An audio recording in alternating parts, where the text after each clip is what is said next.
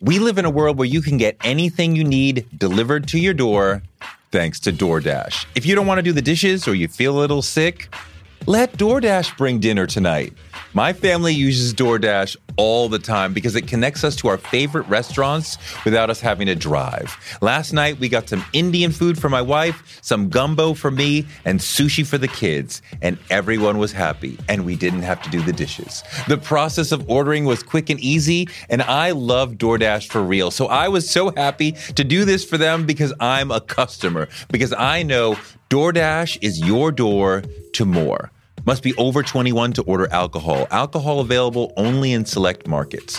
DoorDash, your door to more. Download the DoorDash app now to get almost anything delivered.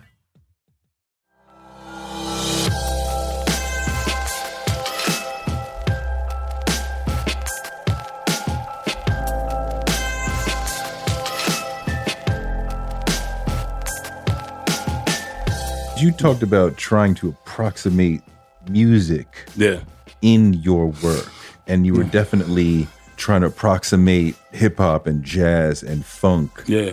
Well, I mean, before I started writing for The Voice, I did a lot of radio, a lot of freeform radio. I had a show that came on from like midnight to 5 in the morning called Strange Vibrations from the Hardcore. That was also an inspiration too, you know, just mixing on the ones and twos, you know, late night freeform radio, you know. So how's that an inspiration for the writing? Well, because you just realize that there are no boundaries. You know what I mean? There's no limits. DJing to me is all, you know, it's all about the segue, you know what I mean? How you kind of flow between one vibe to another vibe, you know what I mean? So, you know, in some of that writing, I'm giving you some street vernacular. I'm giving you some like French critical theory terminology, you know what I mean? And then I'll give you just like a plain spoken kind of sentence too. Greg Tate is one of the greatest writers of the modern era. I was shaped as a writer by reading his work, especially in his collection, Flyboy in the Buttermilk, and being in awe of his style, his brilliance, his thought process. I was transformed as a writer by getting involved with his work. And when I moved to New York and met him and was able to call him on the phone and talk about writing and culture for hours, I was so moved. He's amazing to talk to, a true genius. Here we go. It's the legend Greg Tate on Torre Show.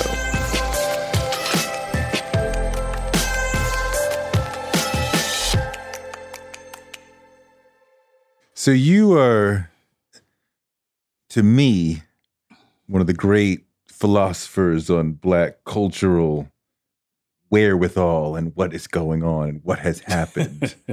I'm doing? Okay. I'm interested in just you talking about, in your perspective, the most important Black cultural figures of the last, say, 50 years. Who are the folks who have, men and women who have set the table for what it is that we are all doing? Yeah. Well, Miles Davis is the alpha and the omega. Yes. For me. You know, because he was also the first jazz artist that I became a devotee of and really obsessed about not just the records, but then, you know, his thinking process, his thought process, his creative process, you know, because he was making masterpieces in like a couple of hours, you know.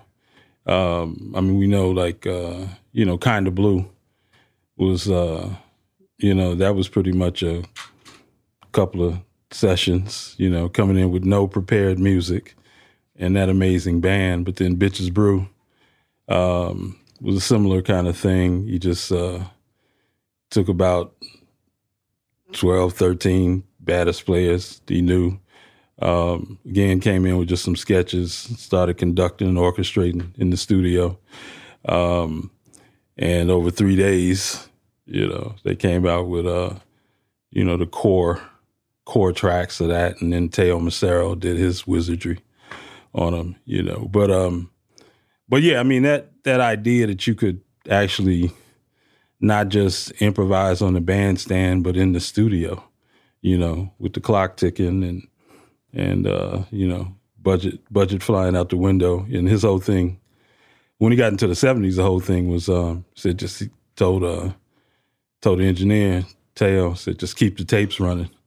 You know what I mean? So, and Teo's job became to kind of sift through that and kind of collage it into something that Miles felt represented, his ideas. So, and, the impact of particularly that music he made in the 70s, like you hear it everywhere. I mean, to me, he was doing proto house, proto hip hop, proto jungle, proto every micro genre we can think of, because he was, by then he had come around to this idea that it was all about composing around the drum for the rest of the century. Like that was like the gold mine, the untapped reservoir. And so, as much as, it's like when literally the same year that, we're told Kool Herc was kind of creating the basis of breakbeat turntable. Like Miles was making breakbeat albums on the corner, you know what I mean? And Big Fun, other things like that, So, yeah, I mean, he's that visionary sonically, you know what I mean? But also, he's just emblematic of blackness, black creativity, you know what I mean? He was invested with his own mythology as like a dark-skinned man with a whole lot of presence, and a whole lot of style, you know what I mean? So there's a whole complex of things going on there psychologically and musicologically. They're kind of like two waves kind of flowing in and out around him, at the same time. I mean, and then, it was something about just the era of the, Black Power movement, Black Arts movement. I mean, he's a great kind of sifter and editor of the culture, you know what I mean? It's a way in which you could see that other people had kind of made discoveries that were important to him, like James Brown, like Sly, like Jimmy, and he kind of went from not knowing who those people in the world and why they should matter to like, oh yeah, this is all where it's going next. And I got to get on this wave and kind of put my own stamp and stank on it, and all the people that, like Carlos Santana talks about, like, yeah, we had an impact on him. He added congas to the band, but then we had to start following him again. And that was kind of like the process with all his bands. I mean, one of the things he really believed in was like, after 5 years, you swap out the band, you get some younger, hotter cats, you know what I mean? Like, who are going to push you and drive you, So he gets Tony Williams. It's like 16, 17, who's just the next imminent force on the drums, you know what I mean? And still is, So that's the other thing, too. Like, he doesn't just get reinvention, great players. Yeah, but he gets innovators. He gets people who are going to become the next great band leaders. They're going to go on and continue to be influences after they leave Miles. So he's got those kind of instincts too, that really push the music forward and kind of consolidated things too. It's like there's always a lot of great ideas flying around, but with jazz, it's all about the distillation process, like picking those things from pop culture, from world culture. They're going to enlarge the statement, the vocabulary, vernacular, all of that stuff. So if Miles is one of the figures on your Mount Rushmore, who else is there? Well, I mean, in literature, you got Toni Morrison. She's just at the, yes. I mean, at the highest, point on that totem. It's that hierarchy, man. And I mean, it's just in these manifold ways, because first you got the novels to deal with, and from a literary standpoint, just in terms of productivity and a certain standard, she's right up there with any of the great writers of the world, like all those people that we had to study in college, from Russia or Ireland or England or, wherever. Like, yeah, she's got just a body of work. Like, she's got a whole shelf. maybe Right. a couple of shelves, Right. Just the novels, right? Fiction, nonfiction. Yeah, but then that's the thing too. It's like, as an essayist, she's just such a great expounder and educator about the way racism works in literature, and the way in which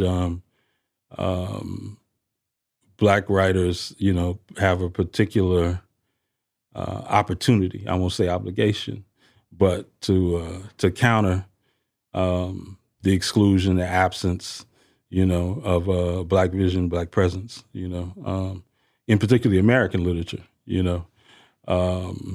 and as much as anybody, she's the reason why you don't just go to college now and just study the great white men Sure. of literature. Sure. She won that battle. You know what I mean? That was And the way that yeah. she talks, the voice Oh yeah, yeah. is so black. She's a musical presence Yes. through her voice. Like, who else?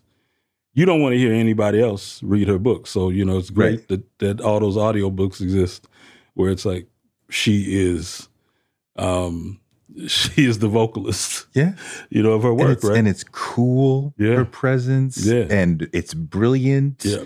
And it's magical. yes. In the I guess the documentary that just came out on her life and work, this guy tells a story about her doing a reading in Mexico, and one of the things in that film, they show you like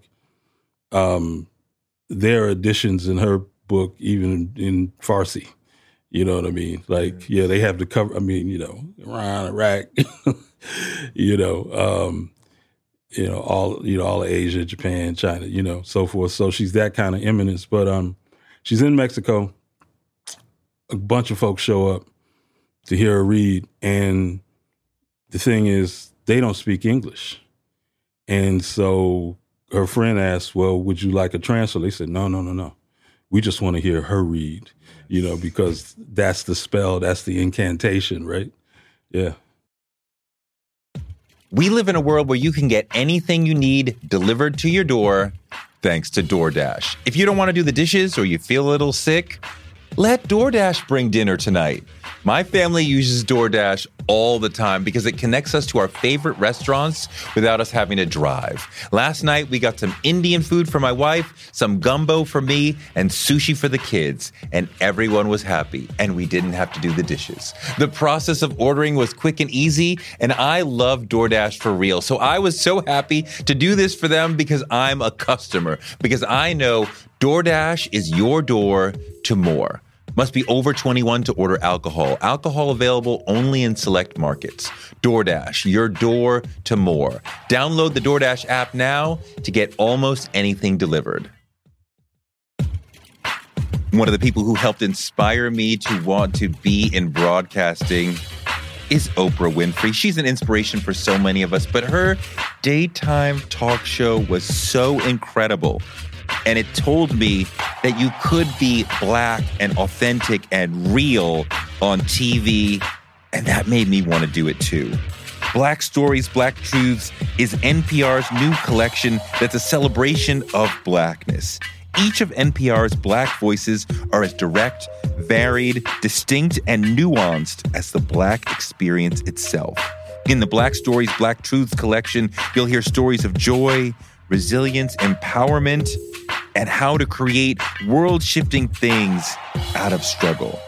Every episode is a living account of what it means to be Black today, told from a unique Black perspective. Black perspectives that haven't always been centered in the telling of America's story, but now they are the story. On NPR's Black Stories, Black Truths, you'll find a collection of some of NPR's best podcast episodes celebrating the Black experience. Hear a feed of episodes from across NPR's podcasts that center Black voices. Turn on NPR today and hear a range of voices as varied, as nuanced, and as Black as we are. Stories should never be about us without us. Listen now to Black Stories, Black Truths from NPR, wherever you get your podcasts. Influencer. It's a word that gets tossed around a lot these days. There is a woman who went the distance, who broke ground as the first true influencer by living a remarkable life.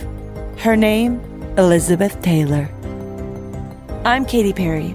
This is the story of the original influencer. This is Elizabeth the First. Elizabeth the First, the podcast, wherever you listen. Okay, so if it's Miles and Tony, who else? I mean, definitely among visual artists, I'd have to say it's Romare Bearden and Jean-Michel Basquiat, And I mean, with Bearden really being that figure like Miles that shows everybody else how you bring a Black figure into in that kind of abstract field, an abstract approach, to painting, sculpture, whatever, But I mean, when you see his work, it just seems so inevitable, like it's always been there, you know what I mean? And for us, it did. I mean, I'm sure you came up in a household where it was just like Bearden was there before you were. Absolutely. So it was like when you looked around and, I remember my mother had, it was a booklet from one of his shows. But I just remember that being on the coffee table, immediately. But I remember my dad, because my dad lived in Brooklyn and in Harlem and the projects, and we went to look at one prevalence of ritual.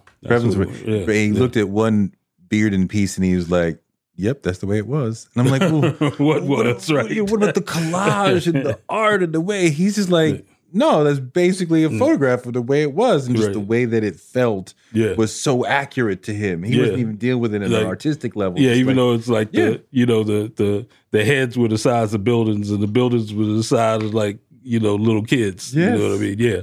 I mean, and that's the power of it. It was like he found a way to make his language take an abstract approach to rendering things feel like it was reportage. Yes. You know what I mean? And then, he's got that whole series dealing with the Odyssey, he's dealing with mythical figures, man. And, and that stuff is so phantasmagorical. And then he's got a whole other body of work where, when he moved to the islands, oh man. Okay. Yeah.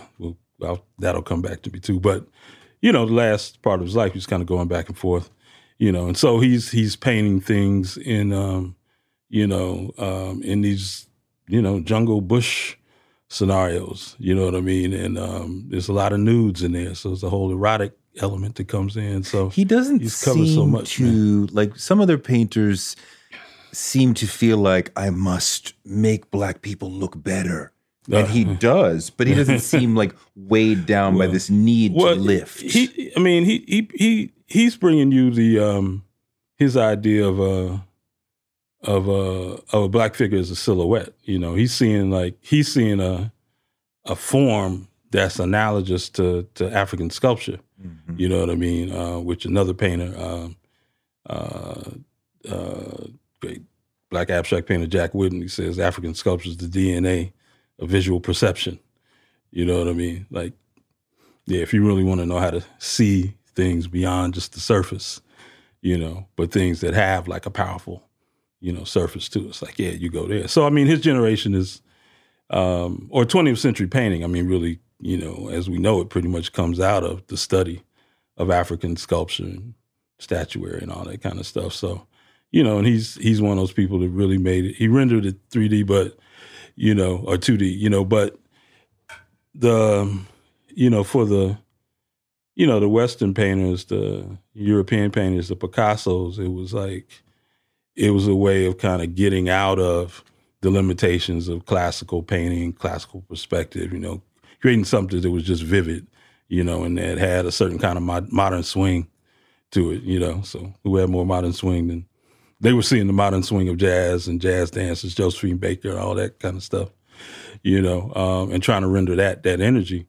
But he, he's not coming to it as something that's alien or foreign. That's his culture. Black culture, black juke joint culture, big band culture, Duke Ellington, Louis Armstrong, those people all turn up in the work, blues guitar players, you know what I mean? Like, and then he's creating, so brilliantly, like the interior spaces in which that stuff happened, the inside of a juke joint, which has a real specific look and design and decor to it, or inside of, black homes in the South where, people were creating their own idea of interior decorating, you know what I mean?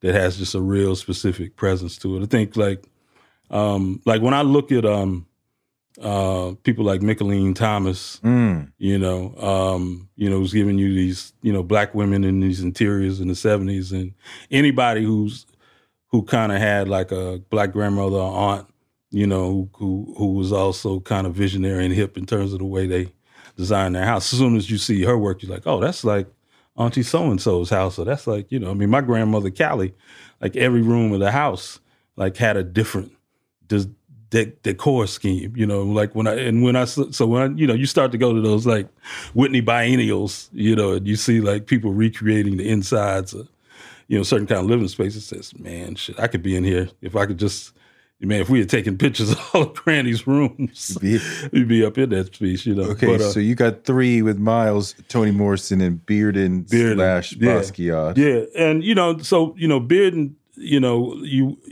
when you talk about the sphere of influence, it's like anybody that's dealing with a black figure, like it's coming out of Bearden, you know what I mean? So, and then anybody who's trying to represent blackness and abstraction, kind of has to go through him too, because he was just so masterful at kind of putting it together. So there's other people I want to talk about. There's other masters who, because of the success of the younger artists that we all know, then the dealers started looking like, well, right, who's here? And like, why, like I think we've kind of maxed out like the Yale grads, so let's look at the folks who've been here, or in some cases, I know they were recommended by some of those younger artists, right?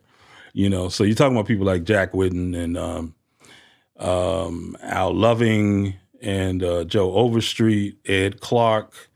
Man, let me see. There's another cat I'm forgetting. Sam Gilliam out of D.C.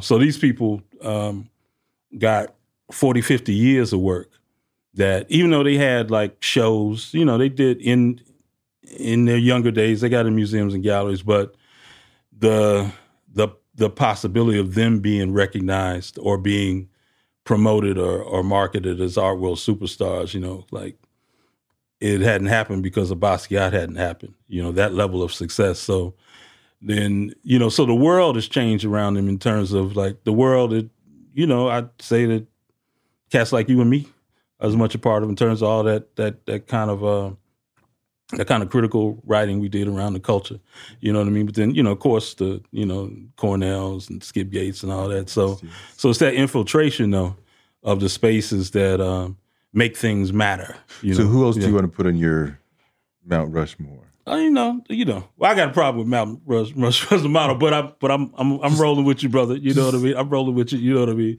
So I'm building my way to Basquiat. You know what I mean? I'm like, I talk in paragraphs. I move in a circular fashion. So, but I wanted to get those other folks in there. Yeah, you know what I mean? Because now all of those artists are getting those cats I just mentioned, Whittens and Gilliams, and those, like they're getting the shine from the dealers because. And it's a kind of typical art world thing to do is you leap onto like a 70 or 80-year-old black master, you know what I mean? So that like when they check out, you own all the work, you know what I mean? Right.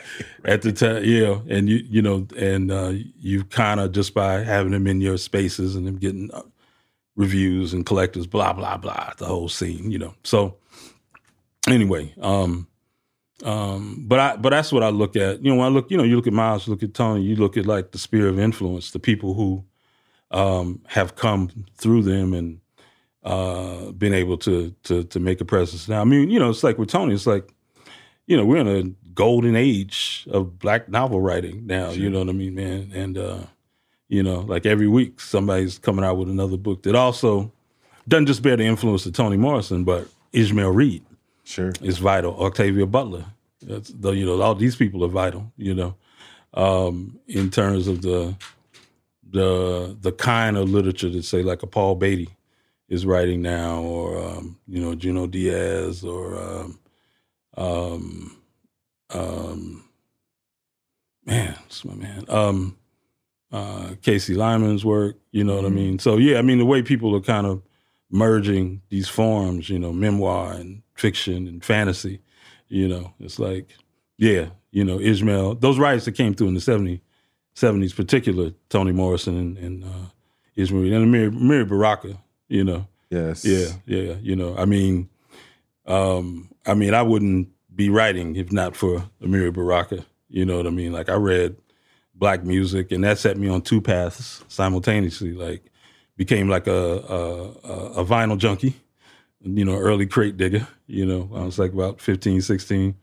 And then, you know, I didn't just read his musical writing, you know, but that had a big impact on the way I thought about and listened to music. But then, you know, his political essays and then his poetry, you know, like, you know, if I have a style, it comes as much out of like Black arts movement poets, sure, as it does out of any essayists. You know, Pedro Bell wrote the line of "No Problem with Funkadelic," you know.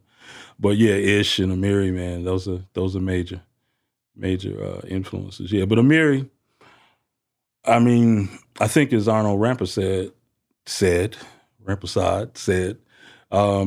he and like Langston Hughes and, you know, I'd say Ntozake Shange, you know, are among the few writers who had like a definitive impact across writing disciplines, you know, in particular, I mean, like, you know, Amiri wrote, you know, memorable plays, poems, stories, essays, you know, and Langston's really the only person you can point to that just left an indelible mark, you know, in all those forms. So, you know, so Amiri's a course in there in terms of those pantheon figures. But I said, you know, John Michel, definitely, you know, because I think for the generation of folks who became culturally conscious, aware in the 70s and 80s, like, you know, he's somebody you literally got to see just erupt, you know, as a game changer in a way that I always say is analogous to Jimi Hendrix. Uh-huh. Like, Hendrix just all of a sudden showed up in England and, you know, transformed that whole landscape, and then went on to transform the landscape of music in general, you know. And, you know, I mean, you know, Jimmy's within that 50-year kind of, you know, timeline too. But I think, you know, in terms of making impact in a way, in a field where no Black artists had ever left, like those that had that kind of explosive, you know, kind of premiere, you know, where he just changed the way everybody had to think about what was possible for, you know, for a Black painter, Black artist, you know, within the international, the mainstream scene, you know. And I mean, and that opening was there because of hip hop, because of graffiti, you know, because of punk rock to a certain extent. You know, it was like the doors cracked open a little bit. The people downtown were looking for some new energy, and they were already feeling it from just the presence of kids from the Bronx and Uptown and Brooklyn, you know, being downtown, you know, being in the East Village, you know, like they had the same kind of impact that the jazz cats had, you know, back in the 60s, you know, when Sun Ra and, you know, Archie Shepp and all those people came through. So, and they were coming with like a new culture, a culture that was new, that was dynamic, that was sophisticated, you know, that had a language, that had this ability to sample anything that had ever been going on. So, you know, with Basquiat, you know, he's like Miles in that sense of like, he's really able to distill and filter like input simulation from anywhere and kind of make it register, on the canvas, and he makes it possible. His success, makes it possible for, the Kara Walkers and the Gary Simmons and the Glenn Lagons and the Wangechi Mutus and what's my man? Kehinde. Yeah, exactly. Yeah. Because, what the thing is, because he doesn't come from any of those programs, because he's self-taught, you know what I mean? He really doesn't give them a formula. Like, particularly, it's, it's one of those things. It's like jazz. It's like you go to Japan, you go to Europe, they look at Basquiat and say, oh, yeah, he's a modern master. He's a successor to the people that we have already claimed as our, cultural masters, but he's bringing all of this American black stuff into it. He's bringing all that swing and all that swag and all that hip hop, So all those things that represent, like in Europe, they don't have a crisis of identity around being cultured, you know what I mean? Because cultures are thousands of years old. They got their masters, but anytime you go to Paris, man, you go to any restaurant or get a step on any elevator, you're going to hear. What does eating healthy mean to you? Whatever your eating goals, Thrive Market is the best place to get all your groceries and household essentials. And getting Thrive shipped to your door is like having a great supermarket right outside your house. I love that Thrive Market carries brands with the highest quality ingredients and ethical sourcing methods.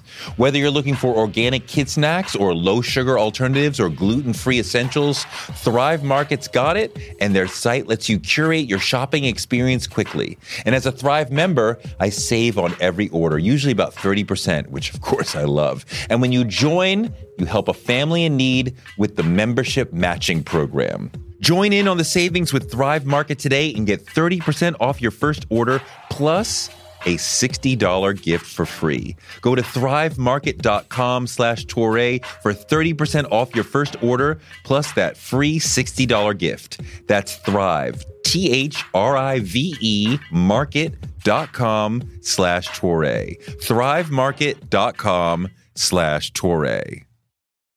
On March 16, 2000, 2 sheriff's deputies were shot in Atlanta. Jamil Al-Amin, a Muslim leader and former Black Power activist, was convicted. But the evidence was shaky, and the whole truth didn't come out during the trial. My name is Mosi Secret, and when I started investigating this case in my hometown, I uncovered a dark truth about America. From Tenderfoot TV, Campside Media, and iHeart Podcasts, Radical is available now. Listen to the new podcast, Radical, for free on the iHeart Radio app or wherever you get your podcasts. Charlie Parker, Louis Armstrong, they're not playing, like Debussy, you know what I mean? Like those things are seen as, it's like anything that's in the Louvre. It's like, it's a marker of a certain kind of great culture from a period that's past, but it's not reflecting the now, I want to, we could go on with this. I know there's another 100 names that we could kick in. No. But those are like, those are major ones. Yeah, those are major ones.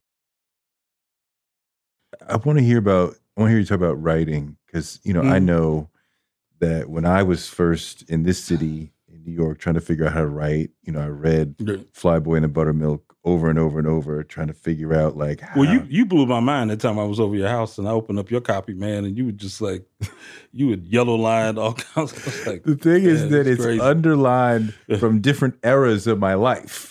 Right. So when I read it when I was into yellow highlighter, and then when I was into blue highlighter, and then when I was into, black and red pen and because I read it over different times and got different things out of it. And your approach to a sentence, your approach to a paragraph was just very influential to me and to a lot of people who came up behind you.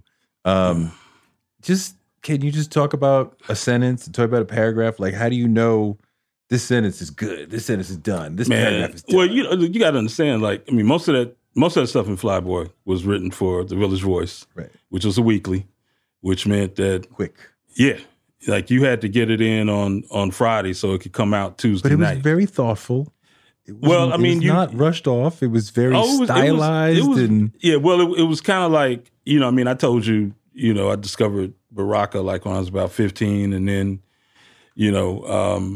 but I was just reading everything I could get my hands on. My parents were really well read, a lot of books and magazines. They were also in the movement, you know what I mean? So those ideas were floating around. And then, you become a teenager, you discover music you call your own. So besides Miles, there's Parliament Funkadelic and Earth, Wind and Fire. I mean, that's just the music of my adolescence, all that 70s R&B, funk, black rock stuff, that's all the stuff I'm listening to through high school all the way into Howard University years, going to see a lot of shows. There's a lot of live music. So plus I was in a community of people who just had deep conversations about music, you know what I mean? So, I'm just like the young in there absorbing the knowledge of all these people that have these very just well thought out aesthetic ideas around, why Clifford Brown was great, or why they thought Miles wasn't jack compared to Clifford Brown, you know what I mean? It was like a very argumentative musical culture too. So in a way I was being prepared, to be a voice writer, which was so much about just kind of being aggro about your opinions about music and putting it down like you were the authority, the law, the Lord of musical thought. It was and of course, our editor was Chris Gow, Bob Christgau, who thought legendary. of him, the self-proclaimed dean of American rock criticism. So, you're also, just trying to, in some ways kind of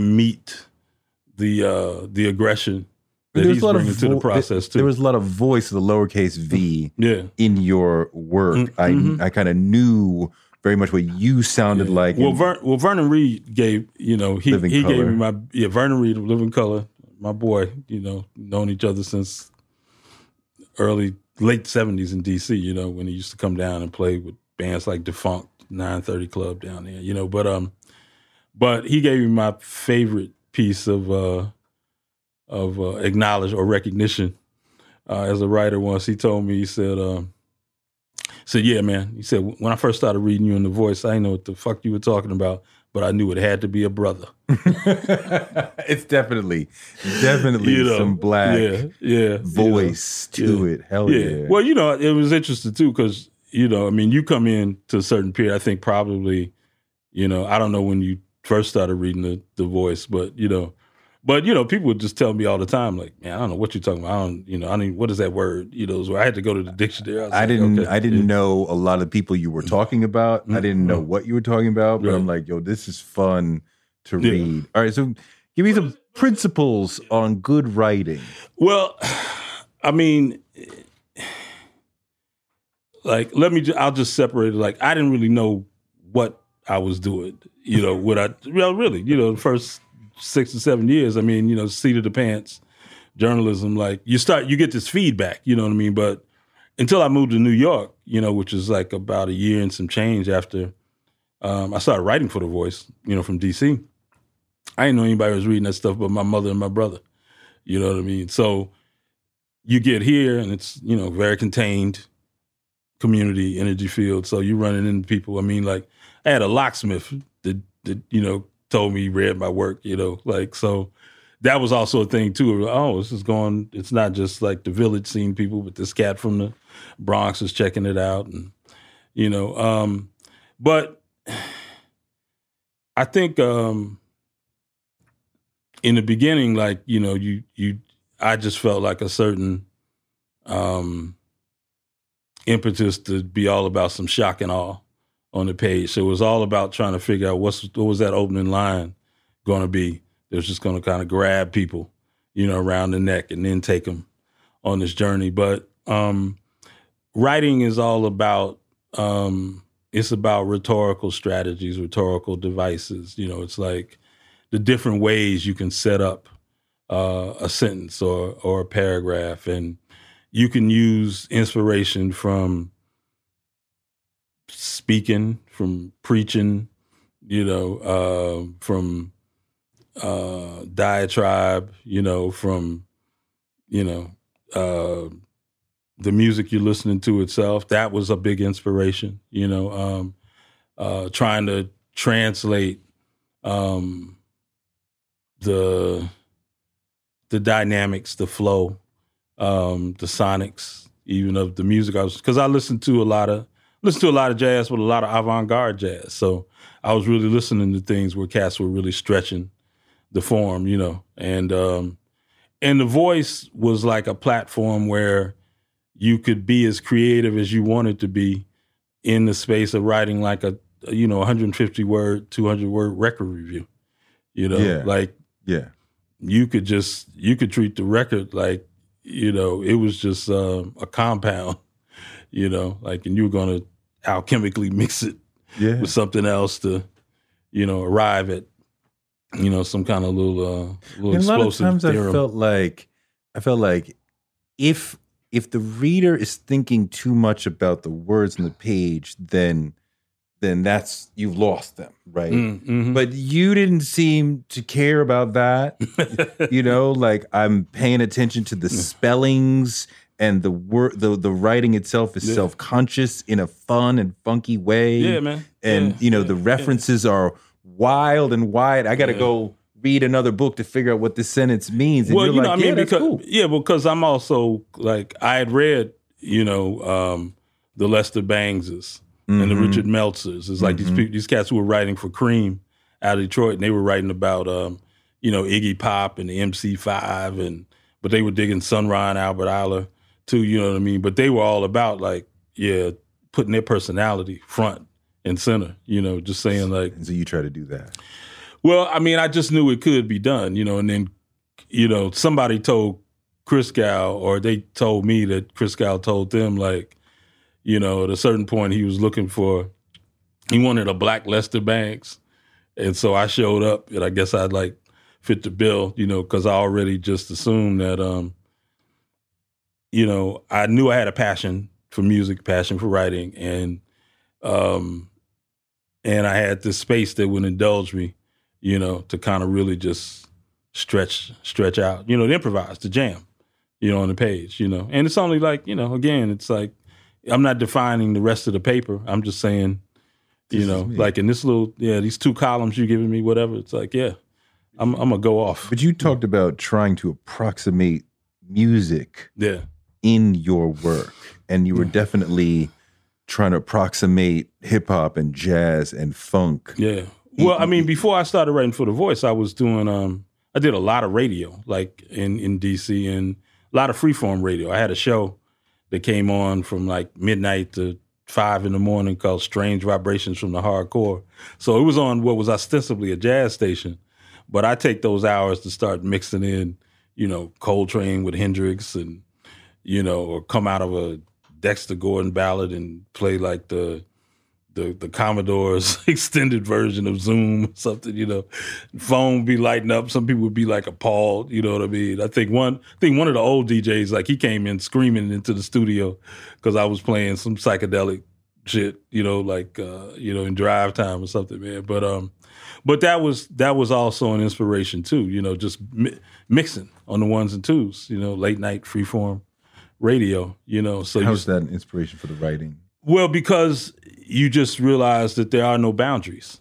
You know what I mean? There's no limits to what you can do. Like with sound, like if you're kind of guided by sound and rhythm and the ways in which you can DJing to me is all, it's all about the segue, how you kind of flow between one vibe to another vibe, you know what I mean? So that's why like in some of that writing, I'm giving you, some street vernacular. I'm giving you some like French critical theory terminology, you know what I mean? And then I'll give you just like a plain spoken, kind of sentence too, But I realized that like in a lot of the music I like, the Hendrix or, Sun Ra, Art Ensemble Chicago, Miles, like they were just mixing up all the idioms and kind of arriving at something that was it was kind of like an oblique take on like on the funk or soul or what have you. You know what I mean? So you kind of from jazz you definitely get that example that you can go as high or as low as you want to, like in the same phrase. You know what I mean? It's just about kind of getting just a nasty flow going. And that variety of attack when you talk about that's what I mean by rhetorical strategies. Like you got all these ways of getting in and out of a sentence that are just based on these different styles. It's like and a lot. The thing I found, too, when I got a certain amount of notoriety at The Voice, so New York Times would call, or Rolling Stone would call, and the first thing they would say is like, "Well, can you write in a way other than your voice style?" And I laughed because I was like, "That's about 10 styles. Of course, I could write that mono style that you guys go." Because most publications read like they were written. Right. Every word was written by the same person. Yes, that's right. That's right. You know what I mean. So, so that became fun to play with too, just to see inside of like a place that was working with a stricter kind of notion of what voice and style was, to figure out how to just make the same kind of statements politically. I mean, I wanted to make. You talk about trying to be a madman on the page. What does that mean? I think that was, that shifted. You know what I mean? When I came in, I was like young, hungry, angry, wanted to, again, be about a certain kind of future shock and all, and take as many liberties as I could, and I had an editor that would indulge it and push back against it too, you know what I mean? But, it was just to say, here's an opportunity. Let me take as much license as I can, because you never know.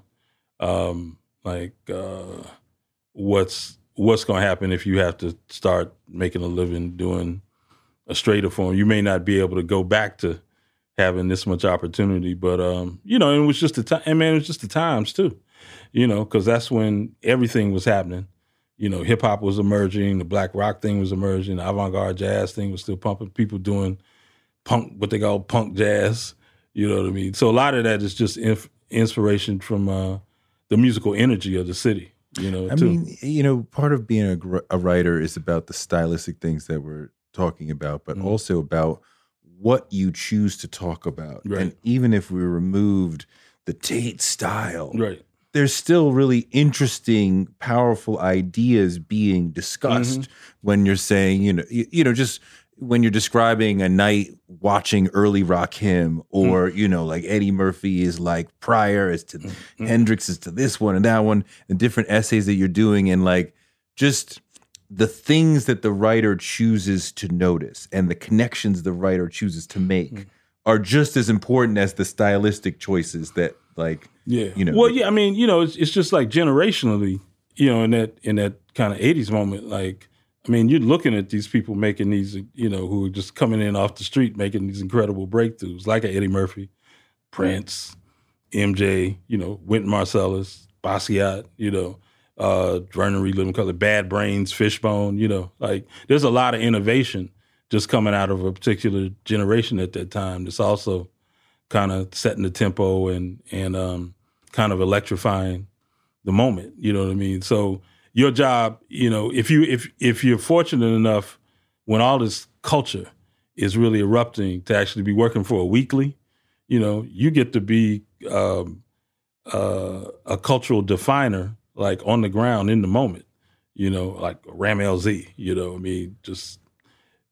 these people are kind of making work and thinking thoughts that hadn't been thought before. And they're really like getting their hooks into the mainstream scene. You know what I mean? They're making kind of they're redefining what the mainstream is, because they're also developing an audience too. And, they've got, in retrospect, you see like, they had a Columbia Records or Epic Records, chasing them too, trying to be on top of the next new thing. So everybody's kind of chasing the artists in that period too. The artists are really kind of leading, kind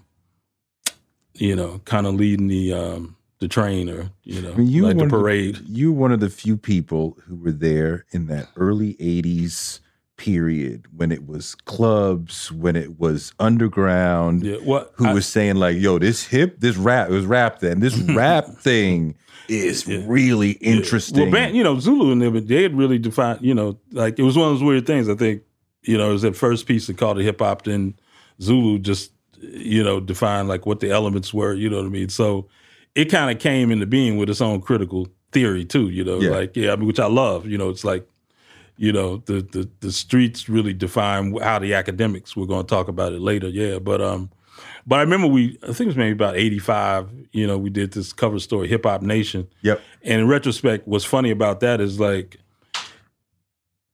it's almost everybody who was really making hip hop then is in that picture, give or take like 3 or 4 people. But everybody, who's like a major figure, whether it's a DJ, an artist, a producer, they managed to get them in that, in that shot, because it was, and it was just that first wave of, of a thing where the artists would define it. And then by the time like you guys show up, and like you, Dream, Karen, and all those, Scott, and all those folks, man, it's like Scott Polson Bryan, Karen Good, and Dream Hampton. Yeah, it's like you guys have taken this on as your culture.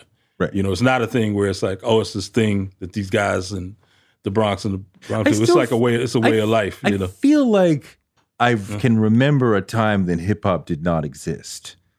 Right. Yeah. Or I was very young, but like, everybody's singing, and the first time hearing like they rapped the whole song, I was like, you heard moments of like rap interlude, but what was it about in those early days when it was like 1980, 81, very underground, you were like, yo, this. Well, here's the thing. Like, I was still in D.C. Like, I didn't move to New York until like fall of 82. Okay. You know what I mean? So before then, I was hearing it kind of blast out of the speakers of the mom and pop record stores. And because go-go was also a music of like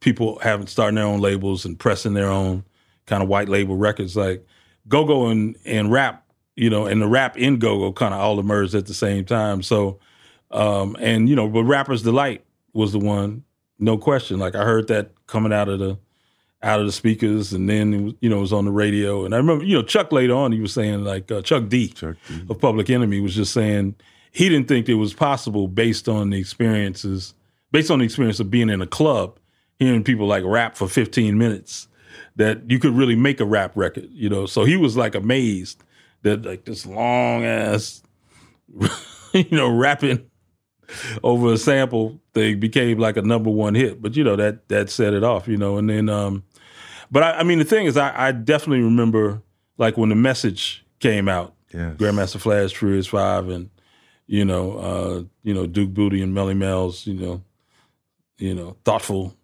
conscious, or socially observant, lyrics. That really turned it around for a lot of cats too. You know what I mean? Like, so a lot of people who weren't even thinking about rapping, when they realized like, oh, you could be this serious about your content, you just didn't have to make a hip hop party record. You didn't have to just make another party record. You could just talk about some stuff. That was meaningful to you. Then that becomes the run up to Big Daddy Kane and Rakim and then P and De La and Tribe Called Quest, and, Wu-Tang Clan. You know what I mean? So, and when you talk about like what's fascinating about Black culture is that you had these people that wouldn't have even thought about a career in music, that because of the creative opportunity, because of the lack of rules, you know what I mean? Get into hip hop. Yeah, some of them, yeah, right? Yeah. I mean, think about like, these guys. Yeah, Rakim came from a whole musical family. Yeah. He probably would have found his way into music, even if it wasn't rapping. Q-Tip has that voice that just would crush in any way, so he could find his way in. But maybe a Chuck D would be like, I'm going to go do something else. I don't know if any. I don't know. I think like because with all of those folks, like the rapping part became an obsession. You know what I mean? Just to do that every day. Yeah. Like for hours a day. You know what I mean? Like they were putting in the time that musicians put in. Sure. Like honing that craft. Going to other lunchrooms, right, and battling people at other schools. And then people who had styles that were unique. They were also thoughtful about it, like Kumo D. Mm-hmm. Like Kumo D kind of broke down, inside of, the sleeve for one record, like, what the qualities of a great rapper were. So there was already this thought process around the thing. You know what I mean? And the albums were they're like theory books, they're guidebooks too. You know what I mean? It was like you learn, all these cats that we're talking about, like when they were 14, 15, they grabbed onto this thing. So they learned all that material, you know what I mean? And so, one of the things we know about MCs is, man, they just have phenomenal memories. They're like walking around. Like, Jay-Z is walking around with every song he ever recorded in his head. I mean, that's a special memory. But even De La Soul, think about like they got those 3 albums, man, and they got all those dense lyrics. Yeah, those cats, same thing. I think some people. I think some of us would be surprised how much guys forget. Sometimes. What's your top 5? Oh man, it shifts all the time. It was fun. It was funny, like. Because now I do these workshops and talks in classrooms, and like you kind of realize, like, your top 5, man. A lot of these 19, 20-year-olds, they never even heard of these guys, Yeah. But and like, but I always kind of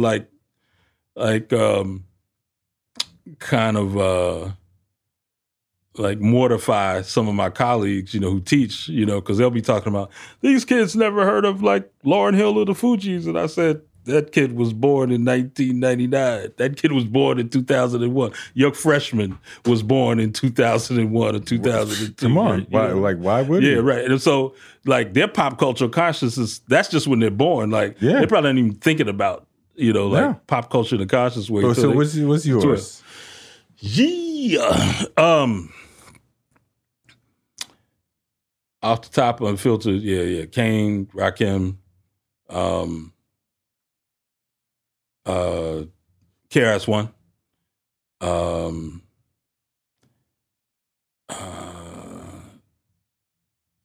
man, it's so hard with like De La and Native and Tribe are kind of outside, because to me they're like real bands too, like Funkadelic and Earth, Wind & Fire were bands. So, but I always tell people, like, I think of Redman and Method Man together as like one great MC. You know what I mean? Because I love both of their styles, but they're not necessarily cats like I like to listen to for a whole album. My God! But some of the Redman's first 2-3 albums, I'll be that. Oh my God! I burned a hole in that CD. Yeah. I mean, but yeah, I mean, Chuck, for sure, and Lauren is just. So is that in order? Amazing. I don't even know. Just a top 5. Yeah, I was just trying to do it without like overthinking it too much. Yeah, okay. Yeah. Big Daddy Kane, Rakim, KRS-One, Chuck D, Lauryn Hill. Okay. Yeah, and Method Man and Redman is some kind of weird outlier there. I mean, yeah. But then when you go to these classes, it's like, like I remember, man, I was at UVA doing a talk and was talking to some of the cats afterwards, and so this would have been around the time Good Kid and Mad City like first came out, and those kids right then, they were just like, yeah, Kendrick. Yeah. Kendrick is the man. Immediately they heard it immediately. Kendrick is a great argument to make for one of the greatest of all time. Now, I see a lot of folks who are millennial and whatnot talking about Drake is one of the greatest of all time, and I'm like, I mean, look, it's gonna be, but it's gonna be what's popular. You know what I mean? Like, we're so aesthetic with like our choices. You know what I mean? Like, I mean, New Yorkers are just like so analytical, about the stuff, and it's like it's got to be dense. It's got to be you got to be smart. New York, you got to be smart. Yes, you got to be witty, metaphors. You know what I mean? You got to have an attitude. You got to have swagger. Yes. It's like, I mean, it's just a lot of things to go into, and that stuff just doesn't even matter. Yes, it doesn't even matter anymore. You know what I mean? It doesn't. Like, it's not the same level. And I hate being like back in my day, but to the point that like it used to be. New York would be telling like, folks in the South, that ain't hip hop. Right. Now, Totally. the South will tell you like, we don't care if it's hip hop. Totally. Yeah, it's trap. It's whatever. It's whatever we Totally. do. You know what I mean? But see, it's connected.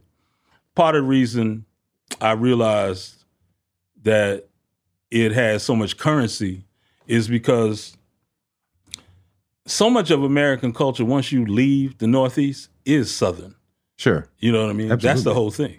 That's white and black. That the South really drives American culture. And it's because people do things community there. I mean, if you just want to go on the black side, HBCUs and stuff, but that's a whole multi-generational cultural thing that's going on. Like if you're like a young black man that's coming up in the, in the South, like your uncles and your grandfathers and the things they do, the way they tell stories are like going to define what culture is for you. And then you go to, like family reunions, barbecues, homecomings, and all that stuff. Like it's just much more of a communal culture than things got much more fragmented in terms of family cultures. The family culture of the community. So let me ask, since you break that down, let me ask you this, because you're from D.C. and I think you understand D.C. far better than I do. Well, I understand the D.C. there was. Because that D.C. is also like a reflection of that fragmentation. I mean, everywhere, pretty much everywhere where we have a significant black community and a significant crime community, we have a significant hip-hop community. Be it New York, L.A., Atlanta, right? Chicago, Detroit, D.C. See, that's the thing, though. It's like, Detroit doesn't really have like a great rap. Okay, I'm gonna let you take that on your own. I disagree. No. But Detroit does have a history. No, I'm not saying, but I'm saying like it doesn't. It's like when you make that connection between crime and hip hop, the thing is like, Dream broke it down to me once. The reason why you don't have the same stream of great rappers coming out of that, like. Epic criminal culture. She said, because there's no irony in Detroit. Like, you can't come up in Detroit and start talking about somebody's mama without expecting to get shot. Like, people just take you for what you are. Now, Jay Dilla, game changer. Right. Yeah, I mean. But why? But D.C., out of the big American chocolate cities, has not produced a great rap culture. No, because because go-go culture reigned supreme there. Like, because young folks there, they went out to dance to bands that were playing 6 hours, and so hip hop never even like really like mattered to them the way that go-go did, for 10 years after it had blown up everywhere else. Like kids were still coming out to see bands. And the only reason it didn't continue into the 21st century is because the kids who started going to those things got younger and younger. So, and it was like young girls were coming there doing these pool parties, doing these nasty ass dances. And what happened was they started making videos of these things, reproducing them, selling the DVDs of these things at like the mom and pop record stores. So then it was like a news channel did a whole report on the fact that like there were these videos of these 14-year-old girls wearing bikinis at these go-go dances at like 3 and 4 in the morning. And when their parents and grandparents saw that shit, they just shut down go-go in the city. Like go-go had to go really underground. It had to go out into the suburbs. So that's the point at which like when the bands stopped having being able to be economically independent, through just doing the go-go dances. And it changed. Things changed. There's two more points I want to get go through. ahead. Because you've interviewed one of the people who I'm dying to interview, may never get the chance. Sade. How you do them all at once? Come on, Dad. Come on. Who else is gonna be, man? Well, I mean, it could have been Pryor, it could have been Miles, but like, what's well, I it mean, like? we're talking about people that are still what's around. It like interviewing Sade? Okay, so here's the thing. So this is when let's get this in. Like, we were all writing for Vibe by then, right? So Vibe actually turned hip hop journalism to a real profession. Oh yeah, yeah, and we got loot. to go do these junkets. We got to stay at like 3 and 4 star hotels. People, you could rent the whip that you wanted. You know what I mean? Go out to L.A. Boom. So I think she was staying at the Mondrian. Yeah. They sent me out a day before the interview because she was making a video. You know, it was like the Lovers Rock return thing. She hadn't done an interview number of years. 15 years. Yeah. And so what they told me was like, just observe her making a video. Don't try to talk to her on the set, right? Okay. So this is the first moment is that so I'm on the sound stage. I can see the set in the room, you know, for the thing, like real sci-fi looking kind of set. And I'm standing at the bottom of these stairs. Upstairs is the makeup room, costume, right? So I'm like turned this way. So I'm turned towards the entrance to the sound stage. My back is to the stairs. And so I kind of feel this presence coming down the stairs, right? And so my whole thing is be cool, right? I'm like, it's the Fonzie thing, just be cool, you know? And so she gets right behind me. She says, "Hi, Greg," right? I was like, "Oh." I said, "Oh, she got a Grace Jones kind of speak. It's kind of deep. She's got a deeper speaking voice, you know what I mean, than the singing voice." I was like, so I, you know, my musical mind is just like, oh, okay, that's where, you know, like her she's got her own kind of reverb chamber for her her head voice, right? You know. So man, so next day, you know, go to the go to the hotel. And so my whole thing again is like, be cool, you know, because I've also read, you know, other of our colleagues who I won't mention, you know, have talked about doing these interviews with like female stars and just getting like totally bubble-headed, you know what I mean? It could happen. Before, you know what I mean, starstruck, you know. So I'm like, I'm just gonna be cool ass nigga up in here, you know, right? So I go in and it's like, and we're literally sitting about as far apart as you and I are, right? And I'm still being cool and like, you know, I had this like really nice orange silk shirt, you know, and first thing she says is like, "Oh, that's a really beautiful shirt," you know. So I was like, but I'm cool, you know. But the thing I realized subsequently, as you know too, is that because these people on that level are just approached all the time because by people with all kinds of agendas, like they can sniff you out in a second. So you have to make them feel like, yeah, I'm just here to record what you have to say about your life experience. And then like in 45 minutes, man, she gave me her whole life.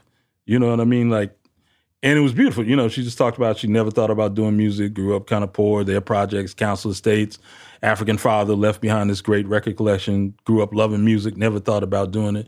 When she went to college, it was totally about trying to find something to do where she could just make some money. So that's why she went into fashion. She wasn't even thinking about fashion. You know, one night, though, she's with a classmate and her brother sells weed. They drive across town or across counties or whatever to get to him. They drive through an area that's got a lot of mist. She gets out the car and says she just wishes for something fantastic to happen for me. Gets to her brother's place. He's not there. A friend, but his friend says, "Hey, the reggae band Misty and Roots is playing in London tomorrow. Why don't you come?" So make a long story short, she goes to that gig. First, this guy comes up to her and asks her like, "Hey, would you join my band?" You know nothing about it. He just looking at her. It's like, you know, and so she agrees to be a part of this band. That is what puts her on the musical radar to where somebody asked her to join the band Pride, you know, Stuart Matthewman's band. And, you know, she says the first song that they write is together, Smooth Operator. So you ask, it's like, that's the magic of Sade. Like, that's just... She prayed for it. Yeah. And the universe just... Yeah, she manifested. Yeah. But, you know, somebody who just carries a certain kind of energy around, you know. Jesus. Yeah. Last thing, you were working on a book about James Brown, but that has become something else. What are you doing? Right. Well, I call this phase of my life the life of a rogue scholar. Okay. Right. So I've taught now at just done visiting professorships at Brown, Williams, Columbia, Princeton, New England grade schools. Yeah, where I come in and they set me up for a semester or two to do something. I was at Brown for about 4 years, teaching the Afrofuturism class. But a lot of the way I've sustained myself in after the collapse of journalism has actually been doing either talking gigs or writing for art museums and galleries, doing those kind of essays, which, they pay well. They keep a brother sustained, And then, I've been doing my band, for the last 20 years. Burnt Sugar, we just did a live score to Shaft at the Apollo, sold it out, so, that's been just a whole other part of my life where, there's some people that don't even know, like me as a writer, because they just know the band's escapades and stuff. So, but right after JB passed, I was approached to do a book on him for Riverhead, and did a draft that I thought was going somewhere, but editor didn't. So in the ways of publishing, kind of after once they kind of give you a certain advance, you can just kind of sit there, dormant for a while until one of you figures out, better ideas. So I was approached with the idea of doing a book on Black icons. Okay.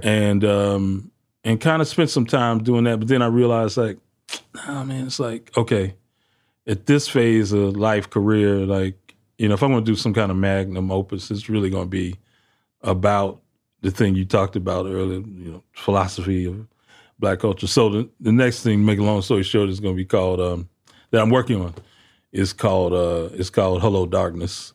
It's like Black creation versus slavery, Inc.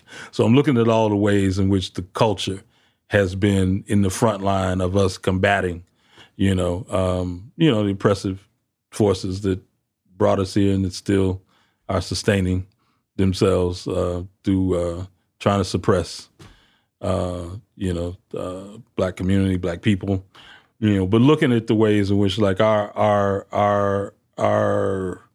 instruments of war, our way of counterattacking it, have been through these cultural means, but through those avatars that we talked about earlier, but just the blues itself, jazz itself, gospel itself, the radical political culture, these ideas, the way in which we've kind of been able to weaponize kind of Black thoughts and dreams and expressive culture, and to the point where we arrive at this moment where, we look around and people we know and people we don't are winning every kind of a award, being recognized. There's these great opportunities now for Black writers of all kinds, Black visual artists that didn't exist. People, have kind of manifest, have kind of gone mob deep. Yeah. Inside of these mainstream institutions. And one of the jokes I make to myself all the time is we keep winning the war in the air while getting our asses kicked on the ground. You know what I mean? But it's you realize that to the extent that you can look at, Black models of success in the culture that also have incredible amounts of integrity and creative innovation going on. It's it's because that's the tradition, and that got established. Shoot, man, I start with Benjamin Banneker. You know what I mean? Yeah, I mean, this is a cat that taught himself how to read the moon and the tides, and wrote a whole mathematical treatise about that was verified. But when he sends it to Thomas Jefferson, it's not just to show hey, a Black man, can do advanced mathematical calculus, but he also sends him a letter saying, you're a hypocrite and a fraud, you're enslaving my people at the same time. So this is combination, of futurism and activism, what's going on. So those I want to talk about. Those are the things I want to talk about in the culture and like why we matter, why black folks matter. Yeah. And why the culture matters to the point where there is a Toni Morrison novel in Farsi. You know what I mean? Like, what is that energy, that the rest of the world, recognizes as something that's deep, that's spiritual, that speaks to them. It's like, like why does, the prowess of a Prince or MJ or Michael Jordan or, like, why does it leave such a deep impact in places where it's a completely alien energy? You know what I mean? I mean, it's a completely alien culture. And you're talking about it's having this impact in places where people have deep, centuries deep pride in their own culture, their own religion, their own expression. You know what I mean? So it's also trying to get to the heart of that mystery, in the page. So I've kind of set that as the epic goal. Exactly. Light work. Exactly. You know what I mean? Because it's like by the same token, it's got to have that, like, grab them by the collar kind of intensity of that early voice work too. So I'm like, I'm setting myself that challenge to like reactivate that Greg Tate on the page, to do this, this kind of reckoning with like just black energy in the world, black creative energy in the world.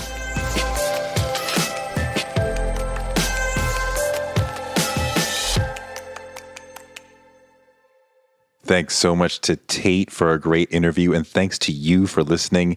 Toure Show gives you fuel to power your dreams because you can use your dreams like a rocket ship to blast you into a life you never imagined. You can make your dreams a reality, and this show can help. You can find me on Twitter at Toure and on Instagram at Toure Show. Toure Show is written by me, Toure, and produced by Jackie Arafano. Our editor is Ryan Woodhall. Our photographers are Chuck Marcus and Shanta Covington. Our booker is Claudia Jean, and we're distributed by DCP Entertainment. And we will be back next Wednesday and next Friday with more amazing guests because the man can't shut us down.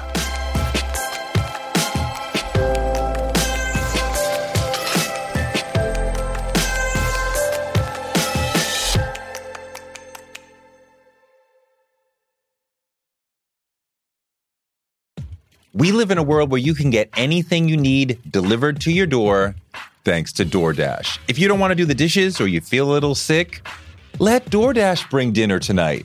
My family uses DoorDash all the time because it connects us to our favorite restaurants without us having to drive. Last night, we got some Indian food for my wife, some gumbo for me, and sushi for the kids. And everyone was happy, and we didn't have to do the dishes. The process of ordering was quick and easy, and I love DoorDash for real. So I was so happy to do this for them because I'm a customer, because I know DoorDash is your door to more. Must be over 21 to order alcohol. Alcohol available only in select markets. DoorDash, your door to more. Download the DoorDash app now to get almost anything delivered.